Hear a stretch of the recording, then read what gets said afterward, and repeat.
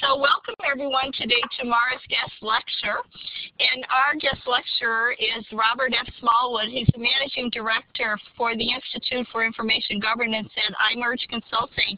And Robert is an industry leader as far as being an author, keynote speaker, consultant, and educator in the field of information governance, electronic records management. He is the author of the text we're using for our information governance course, Information Governance Concepts, Strategies, and Best Practices. And he has 3 other books out, and we just heard about an executive edition of the IG book that will be coming out in December. His other book that you may be very familiar with is Managing Electronic Records, Methods, Best Practices, and Technologies. And then there's another one very closely related on safeguarding critical e-documents. Robert is a founding partner of iMerge Consulting. He heads up the Institute for Governance, as I said, and he does teach information governance and consults with leading organizations, so he has practical experience that he's going to be able to share with us. So right now, without any further ado on my part, I'm going to introduce our guest speaker, Robert, and Robert, you can take it away. Okay, thanks very much, Pat.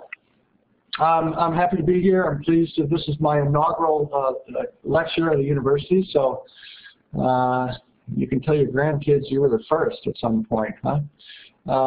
So I'm really looking forward to this, and just to introduce myself, I guess, as Pat said, I'm the author of Information Governance Concepts, Strategies, and Best Practices, and the Managing Electronic Records book, and it's been picked up by some major university programs. These books are being used to teach these courses at not only San Jose State, but the University of Oxford in England, University of Michigan, University of Toronto, NC State, University of Maryland, and number of others. So I'm pleased and proud with those developments.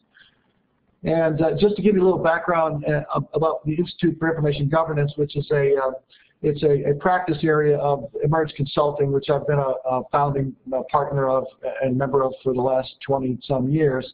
And so I focus on information governance training, and it's if you go to igtraining.com, there's more information there.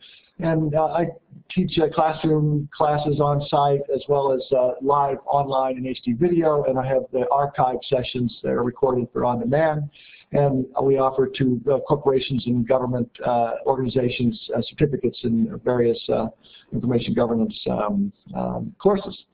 And some of our organizations we've done some training for already are Pacific Gas and Electric, NARA, Tyson Foods, Warner Music, Bank for International Settlements, and others. So this has been I've been teaching this about 18 months, and the book has been out just about that length of time. So we're going to talk about information governance today, and I tell you how many conversations I've had when people kind of slip up and say, "What is information government? What is that?" So we'll talk about information governance. And if you're looking for any evidence that whether this is a trend or not, you can just look back to 2014, last year. And this was sort of the year that IG got launched. It's when the Information Governance Initiative launched their initiative of about 15 vendors got together and decided they needed to clarify the marketplace, do some research, provide some events and so forth. And that's a group of 15 has grown to 25 or more today. And they have a Chief Information Governance Officer Summit in Chicago, and that they held the first one in the spring. And in the fall, they have Information Governance, the InfoGovCon in Hartford in the fall. ARMA, the Records Management Association, had their first executive conference on information governance. AIM launched their information governance training, which in my opinion is less than, it's just not as good as mine, put it that way. Our organization launched our training, and Ingenious, which is an organization out of Irvine, California, added to their e-discovery retreats, added information governance, so they're moving in that direction. Of course, my book was published last year in April, and information governance was added to the first step of the the electronic discovery reference model if you go to edrm.net. And it did say information management, but now it says information governance, because if you have better governance on the front end, it's going to make all those downstream processes in e-discovery in terms of finding information and producing it much more smooth fashion. So this didn't happen in 2013 or 2012.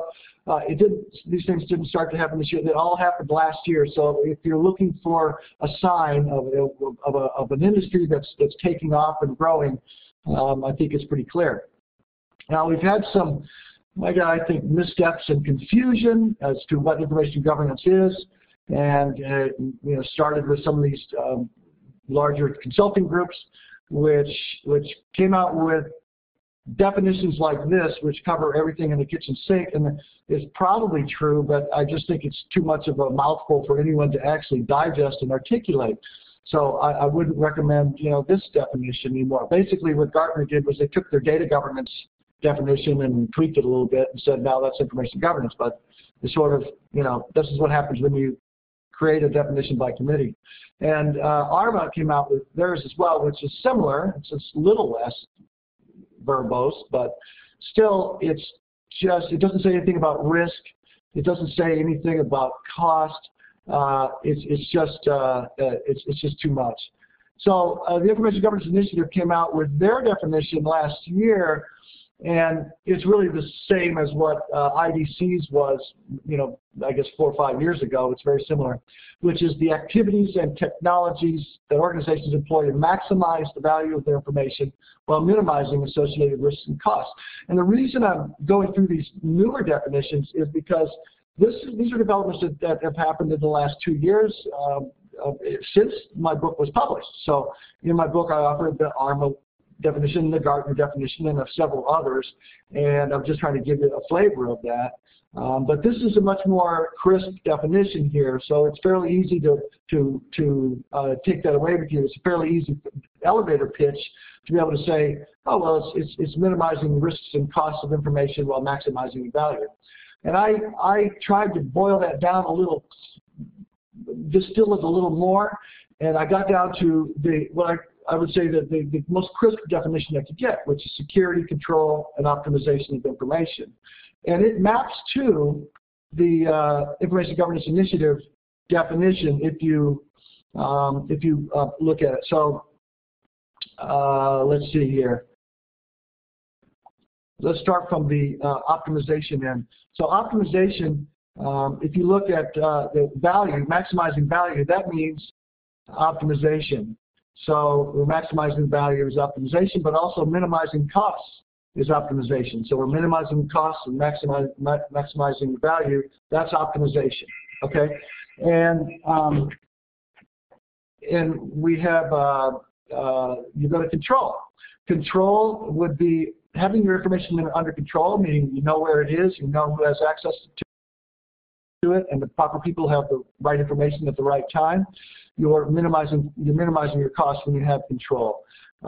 You're also, when you have control of your information, you're minimizing your risks because you know where your personally identifiable information is, where your protected health information is, where your credit card information is, and you've protected that. So you have more control and you're reducing your risk. And with security, if you've got secure information, then you have got lower costs because you've reduced the cost of breaches, you've reduced the impact of a breach when it does happen, and with greater security, information security, you've also reduced your risks. So I believe that this definition maps to the IG Initiative definition, but it's more succinct and more crisp, and it's easier to remember. What is information governance? Security, control, and optimization of information. And this is, after some hard thinking over the last couple of years. So let's just look at where information governance sits in this stack of different types of governance that is often confused.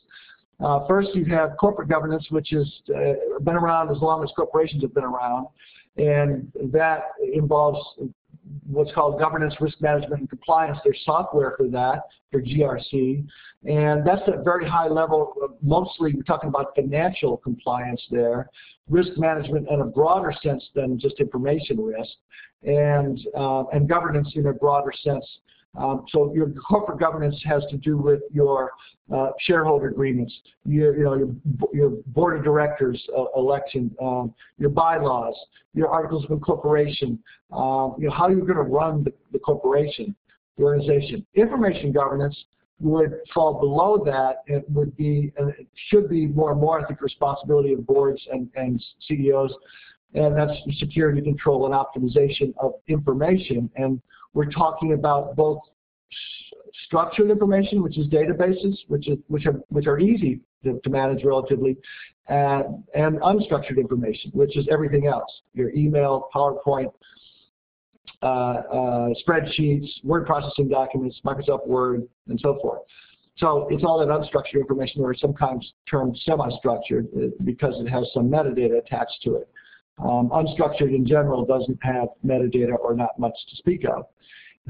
So that's harder to manage. Then you have IT governance, which was formed so that, in the old days, 30 years ago when I started in the computer business, you had these IT managers who would just go off and do their own thing, and they'd be developing their own software code. They would be not documenting it well. They would start projects that senior management didn't really know what was going on, and they needed to get a handle on it. So IT governance is about getting the IT department to run more efficiently and to focus their development and their service efforts on meeting corporate objectives. So you have, with IT governance, you have some of the more popular frameworks are COVID, which is now COVID-5, ITIL. COVID is Control Objectives for IT. ITIL, which is the IT infrastructure library, which came out of the UK. It's the largest used framework for service management in the world. And there's also an ISO standard, ISO 38500, which all of these are compatible. They map to each other, and they all revolve around getting results from the IT department and getting them focused on objectives that the senior management can view and see they're making progress toward accomplishing business objectives. So it was really a way to do that. And then you have IT governance and data governance. And then data governance is really at that raw level of getting good quality data. And I'm talking about numbers and letters here, getting that input. So it's not only getting an input, but making sure you have data quality at that lowest level so that all those downstream reports are more accurate. And there's software that does data cleansing, data scrubbing, deduplication. There's some data gets corrupted in the course of business because you've got the physical movement on disk drives and physically moving. Eventually, things wear out. Eventually, they might make mistakes. So there's software that can go find where there's bad data, corrupted data, strip that out, replace it with new, fresh, accurate data. And so it's about maintaining good, clean data.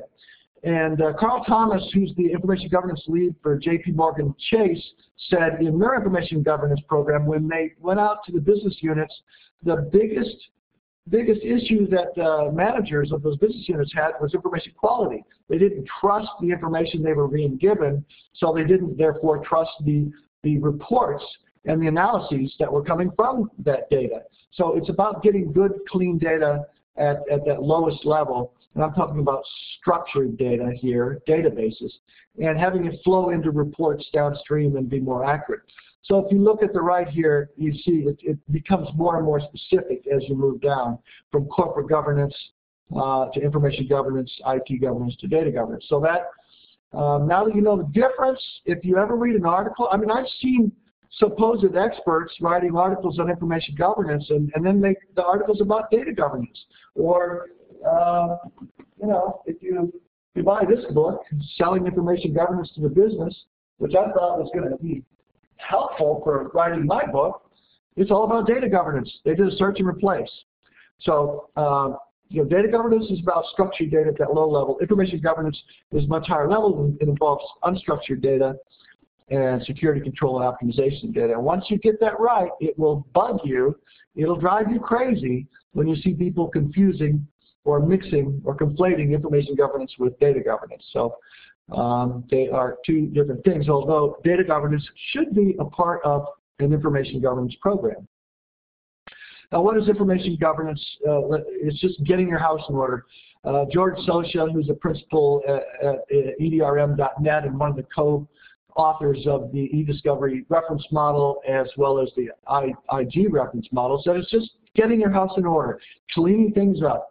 The example he gives is he was in his daughter's room and he found a sleeping bag in her closet.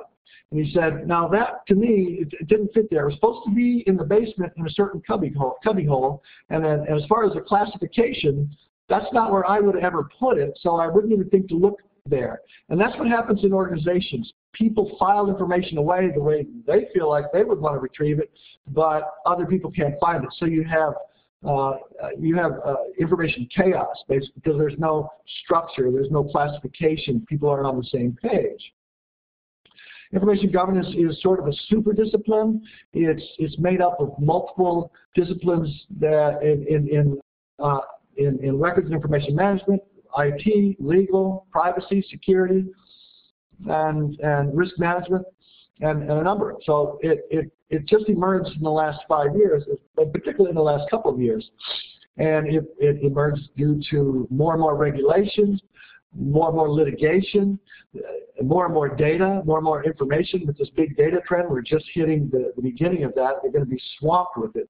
So organizations are looking at growth internally of 40 to 50% a year in information. And now if they're getting to the choking point, they've been adding disk and they've been adding it, but they haven't been organizing it. Then there are big downsides to that.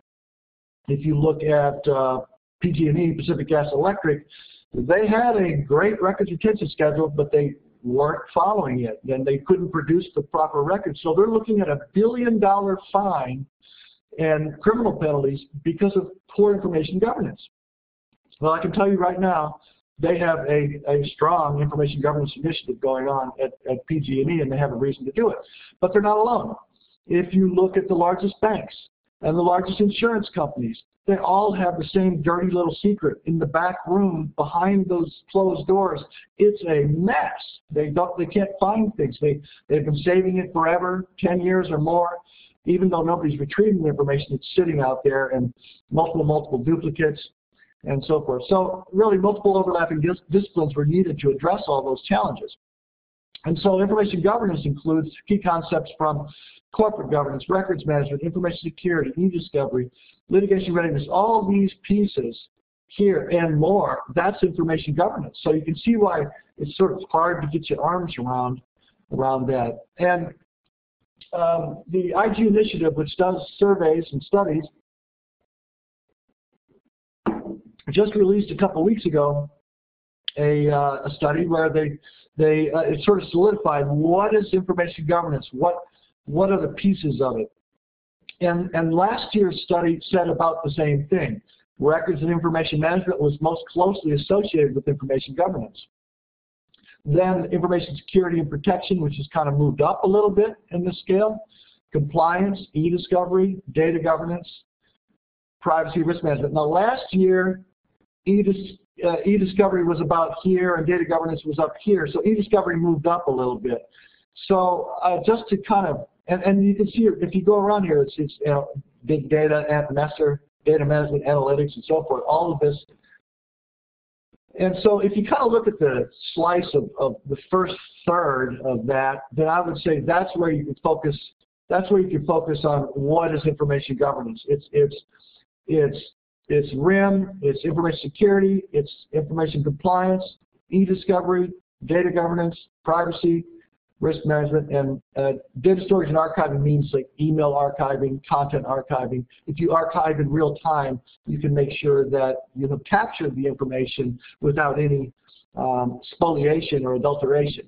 Spoliation means the information was possibly corrupted, changed, edited, and so forth, not preserved in its original format and original form. So if you can see all of those pieces, all of these little pieces, they map to pretty much the information governance reference model, which is RIM, and IT, which is data governance and privacy and security, information security here, legal, which is e-discovery and related, and they have business here, which is the business units focusing on profit.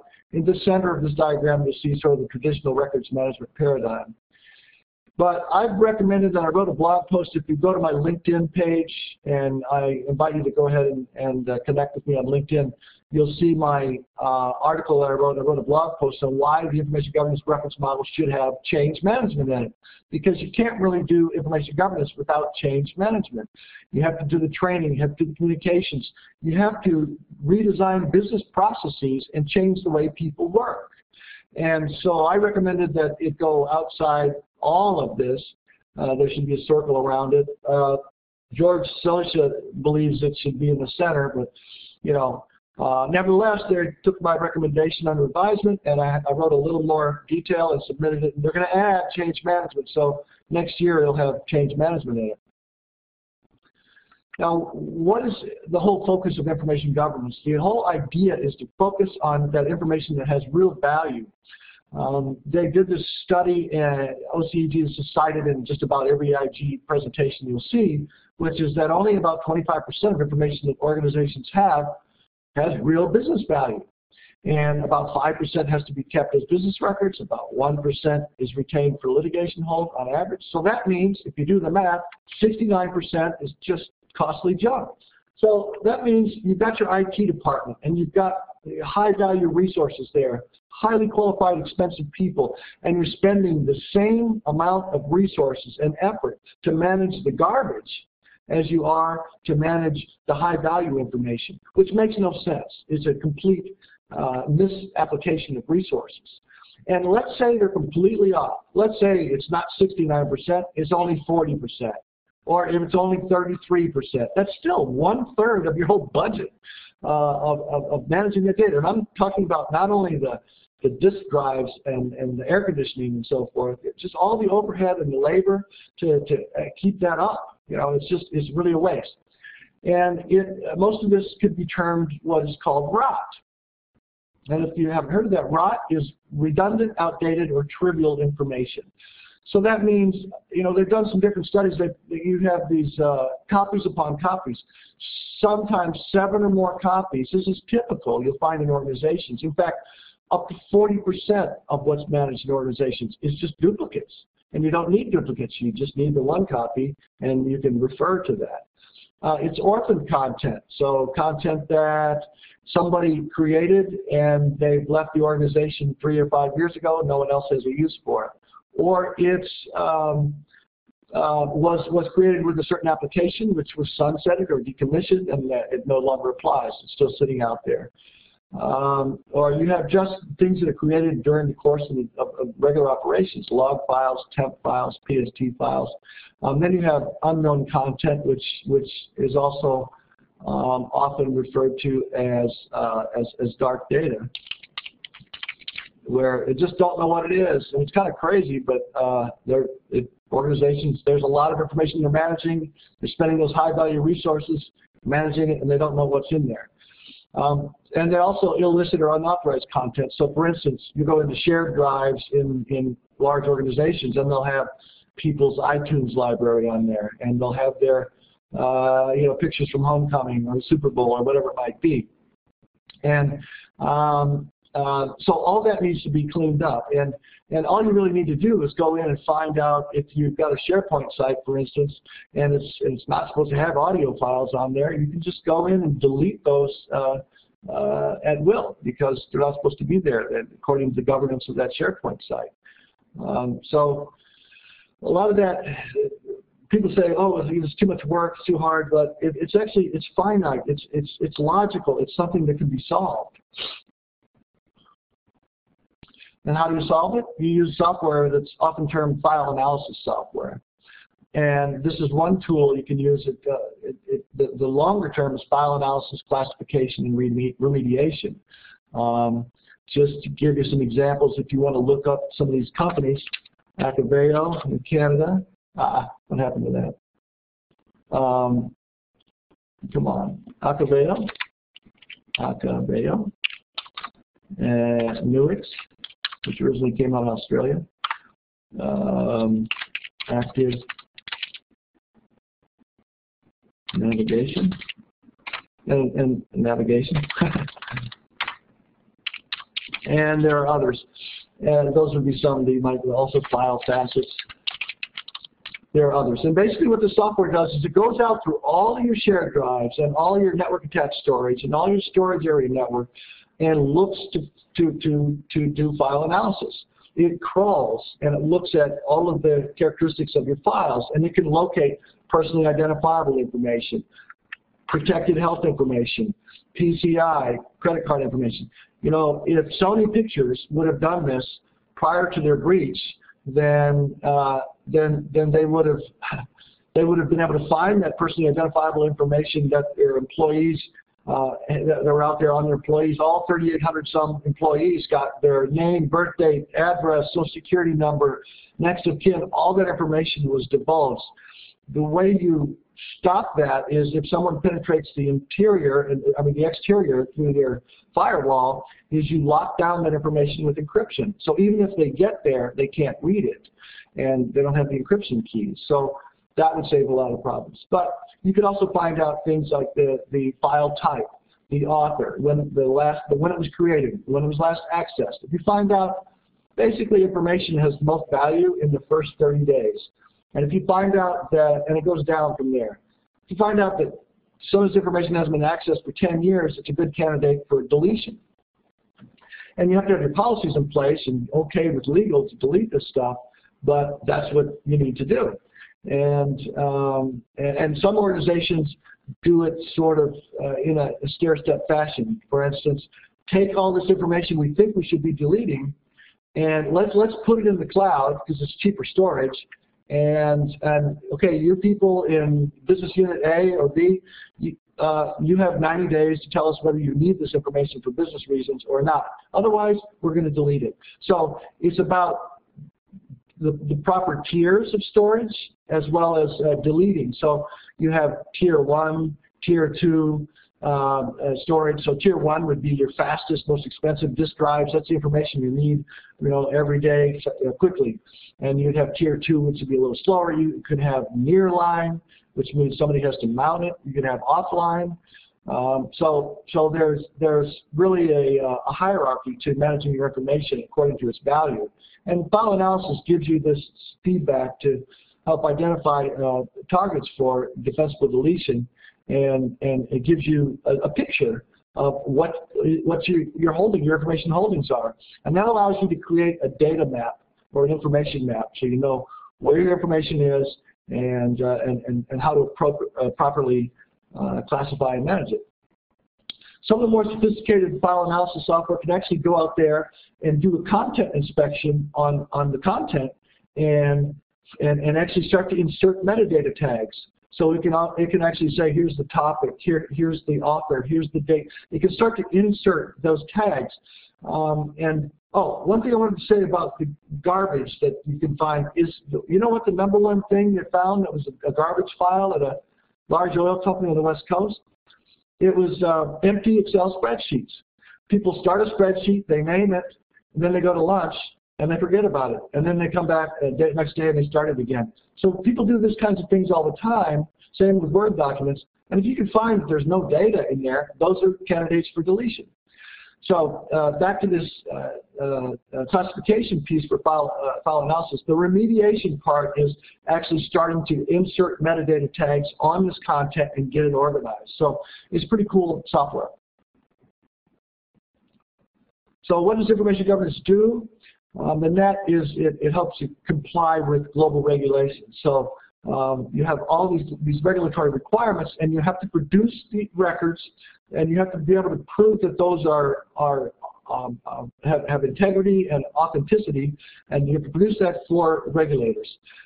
It can help in value-based archiving. In other words, the most valuable information is kept, and that which you don't need, the 69% or whatever the number is deleted on a regular basis, and you have a consistent process for that.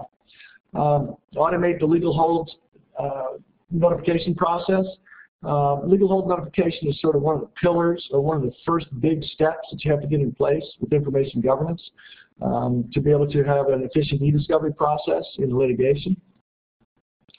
You can automate your retention management and reduce the cost of storage. And then so ultimately you have lower costs, reduced risk, improved information quality, improved business insight. So, sounds great, right? So why wouldn't anybody do this? Because it's hard. What you really want to do is to redesign the business processes and bake in those privacy considerations, bake in those security considerations, bake in those records management considerations into the business processes. So that means it's going to require business process redesign, business process analysis, business process redesign, training and communications, so that you have consistent, repeatable processes, and that you're continuing to standardize and have those processes embedded in the organization, and so it becomes routine. In other words, what Carl Thomas at JP Morgan Chase calls routinize those processes. And that's what they strive for in terms of improving operational efficiency. Now, why do organizations implement information governance? This comes from that study that was just released a couple of weeks ago by the IG Initiative.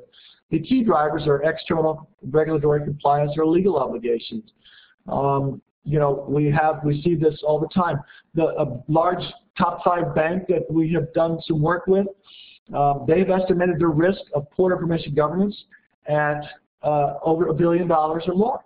And the reason is because the Citicorps and the JP Morgans and the Bank of Americas of the world have already been fined over $1 billion. And in fact, Bank of America has paid out over $90 billion since 2008 in fines and settlements because of poor information governance.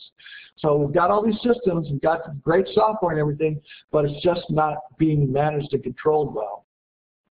Otherwise, other drivers would be triggering events like a lawsuit. Big thing. Not only the lawsuit, but when the litigation costs start to spiral out of control, that's when the CEO starts to get upset. It just run away. And I'll tell you, with this big bank that we've worked with, the legal department didn't want to report how much was the cost of legal and e-discovery and break it out, and how much was just regular legal fees and so forth. They didn't want to say because they want a bigger budget next year. They all want to go with a bigger budget, but now there's starting to be some pressure there because it's getting to be too much, too high.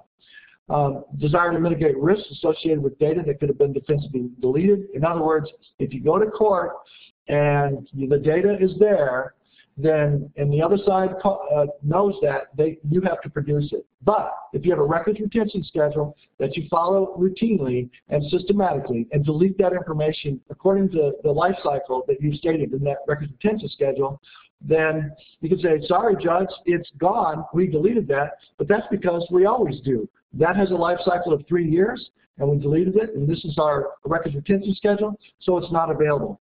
So there's risk out there of keeping information, and this a lot of times has to do with email, because that's where the smoking gun would be. So organizations might implement what would be called destructive retention of email. So in other words, they'll say, we're going to keep emails for 90 days or 120 days or 180, and then after that, we're blowing it away. We're deleting it unless it's on legal hold, could potentially be on legal hold, or is declared a record. So if that's your policy and you do it consistently, then you're okay. You're in the clear legally. Reduce storage costs is another key, and then it goes down from there. So often information governance projects, I taught a gentleman from the Bank for International Settlements, which is sort of the banker's bank in Basel, Switzerland. And what he did was they piggybacked on a data governance initiative. So that's a way to sort of expand that, and you already have some budget, you already have a project going, but they also had some audit results, and that's a good way to leverage and start an IG initiative, because the audit results say, hey, we've got gaps in security here, we've got privacy concerns here, and these are the audit says this, and so let's move forward and address those concerns. And so if you look at sort of the sequencing of information governance projects, this is what practitioners this is how they would rank them if they had their choice. They would first create a corporate governance framework for IG. What's a framework? An IG framework? It's your steering committee. It's your executive sponsor. It's maybe you have a chief information governance officer that you name to be the liaison for the whole thing. It's looking at best practices. It's looking at standards. And it's creating that whole framework within which you're going to make your information governance decisions. And then the first thing you would do after that is update your policies and procedures, starting with email and focusing on e-discovery and wherever the pain points are, because information governance looks a little different in each organization. So there will be different pain points. One organization might have a big problem in e-discovery. Another organization might have a low litigation profile, but they have some problems with regulators. So they would update the policies in that area. Defensible deletion, which is getting rid of any of the data debris that you can get rid of. Data loss prevention, which is DLP software, is software that really prevents or tries to prevent the exit of sensitive information from your organization. So you put in keywords, key phrases, and it will look for those and maybe certain people and stop it at the firewall. And this could be software, it could be a hardware device with software. It'll stop it before it exits the organization. The problem with it is sometimes they tighten it down too much, and that impedes the flow of business. And then it doesn't do its job. So sometimes if they loosen it up, it's going through and it's not doing its job. So it's difficult and it's tricky. So they often will use a complementary technology called information rights management, which is what my Safeguarding Critical E-Documents book is largely about. And information rights management, or IRM, is like a security wrapper that goes around a document upon creation, and it follows it wherever it goes. And it controls the rights based on the roles and responsibilities of the person who created the document, the right to view, to print, to edit, to forward, and so forth. So if you have that software, if someone had 10,000, or let's say you're an Edward Snowden and you downloaded 1 million documents, and you have all those and you're unauthorized, with information rights management, all those documents would be encrypted, and as soon as you try to open them, it would go to the cloud or go to a server and say, does this person have access, authorized access to this document? Yes or no? If they've been terminated, you can sort of remote control and turn off access. So it'll go back down to that device and do a virtual shredding of all those documents. So DLP, data loss prevention, combined with information rights management is probably a good combination. Legal hold tracking would be the next piece they would do. They would do a legacy data cleanup and execute big data analytics. So these are some of the types of projects, and this is sort of a good sequence that they said they would like to do in that order. So what are some of the barriers to information governance? A lot of it is education and training.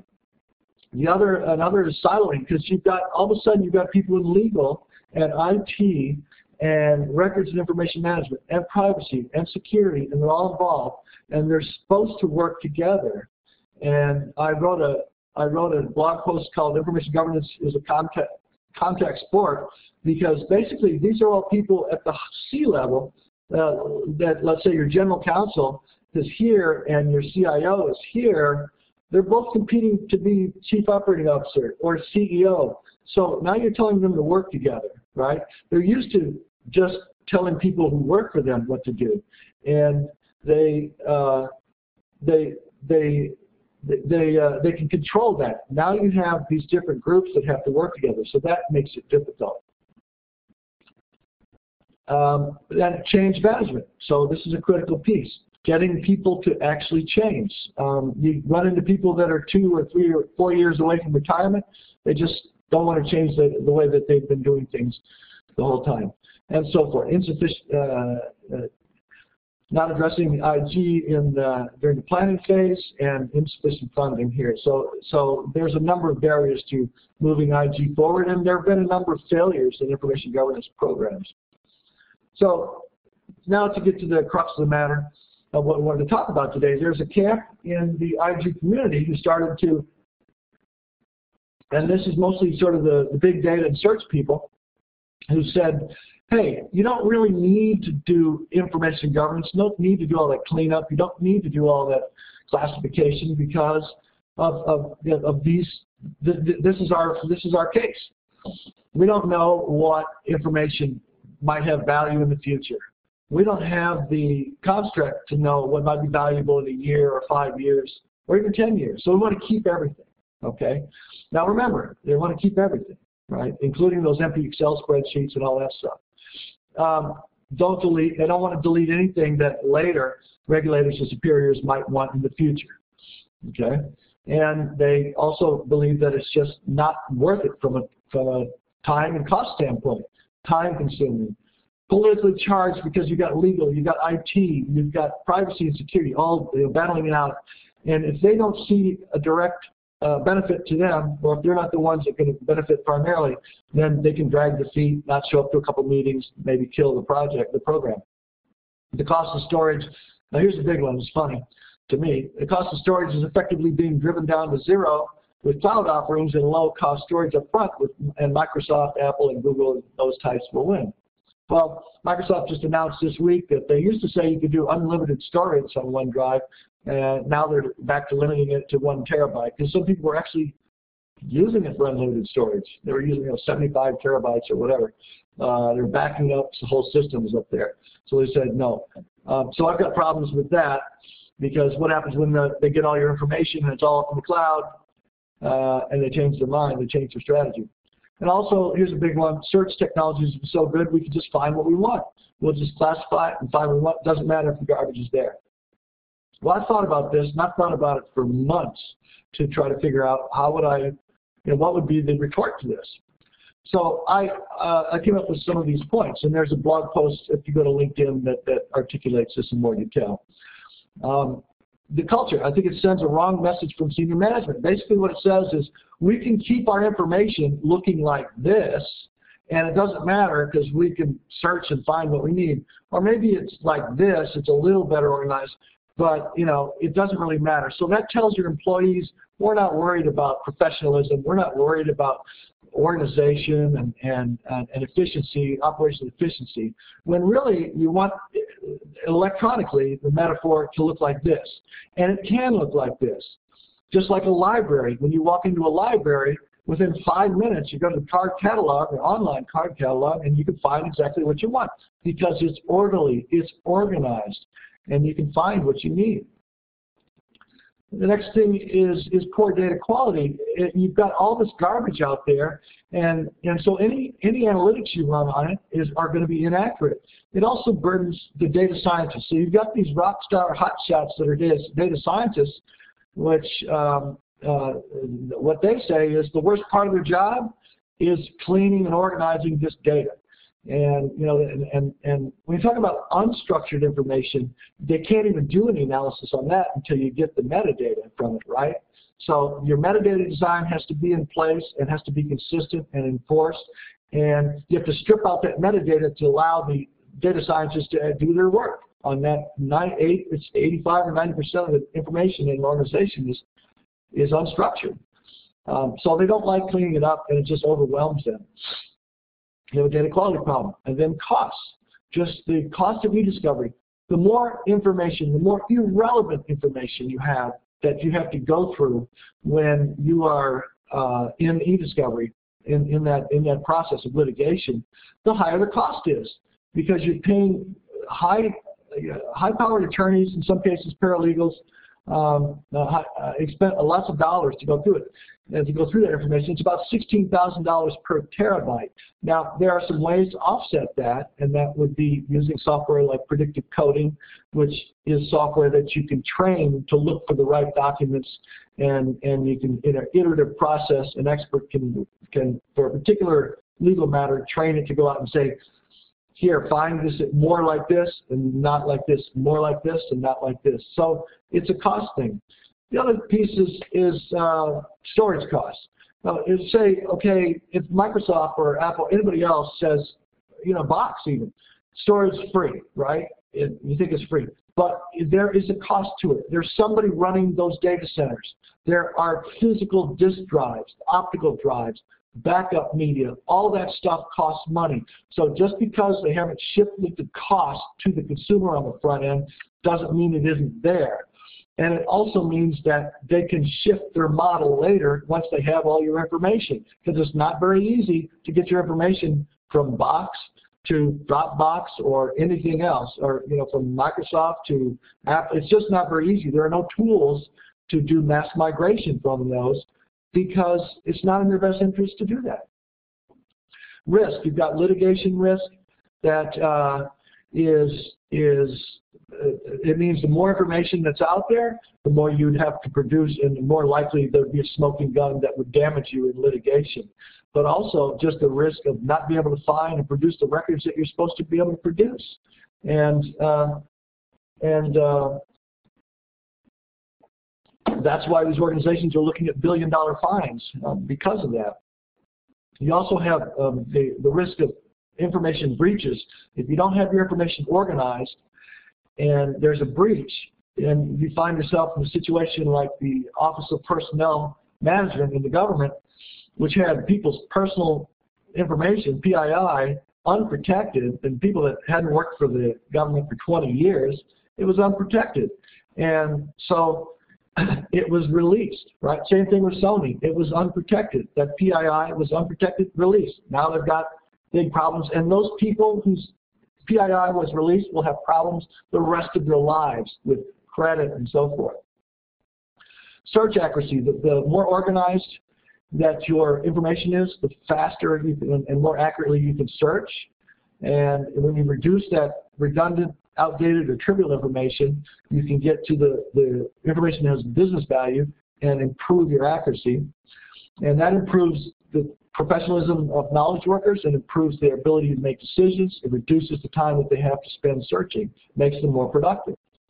Privacy regulations, particularly in California, once you have to protect PII and PHI and PCI, but once you're done with it, you also are supposed to discard it. You're supposed to get rid of it. Once your business has used someone's personally identifiable information, when they're finished, they're supposed to get rid of it. Okay, so you have that. And if you don't know what you have and you don't know where your PII is, then you can't protect it.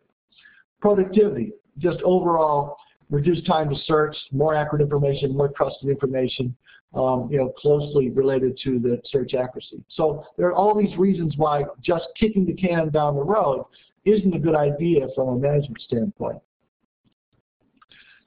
Just bear in mind that with these breaches and so forth, people are the weakest link. Something like 96% of the cause of breaches can be attributed to human error. Somebody left their laptop in the car and it was stolen. Someone didn't realize that they left themselves logged on, or they gave a coworker their logon credentials, something like that. So training and communications really are key.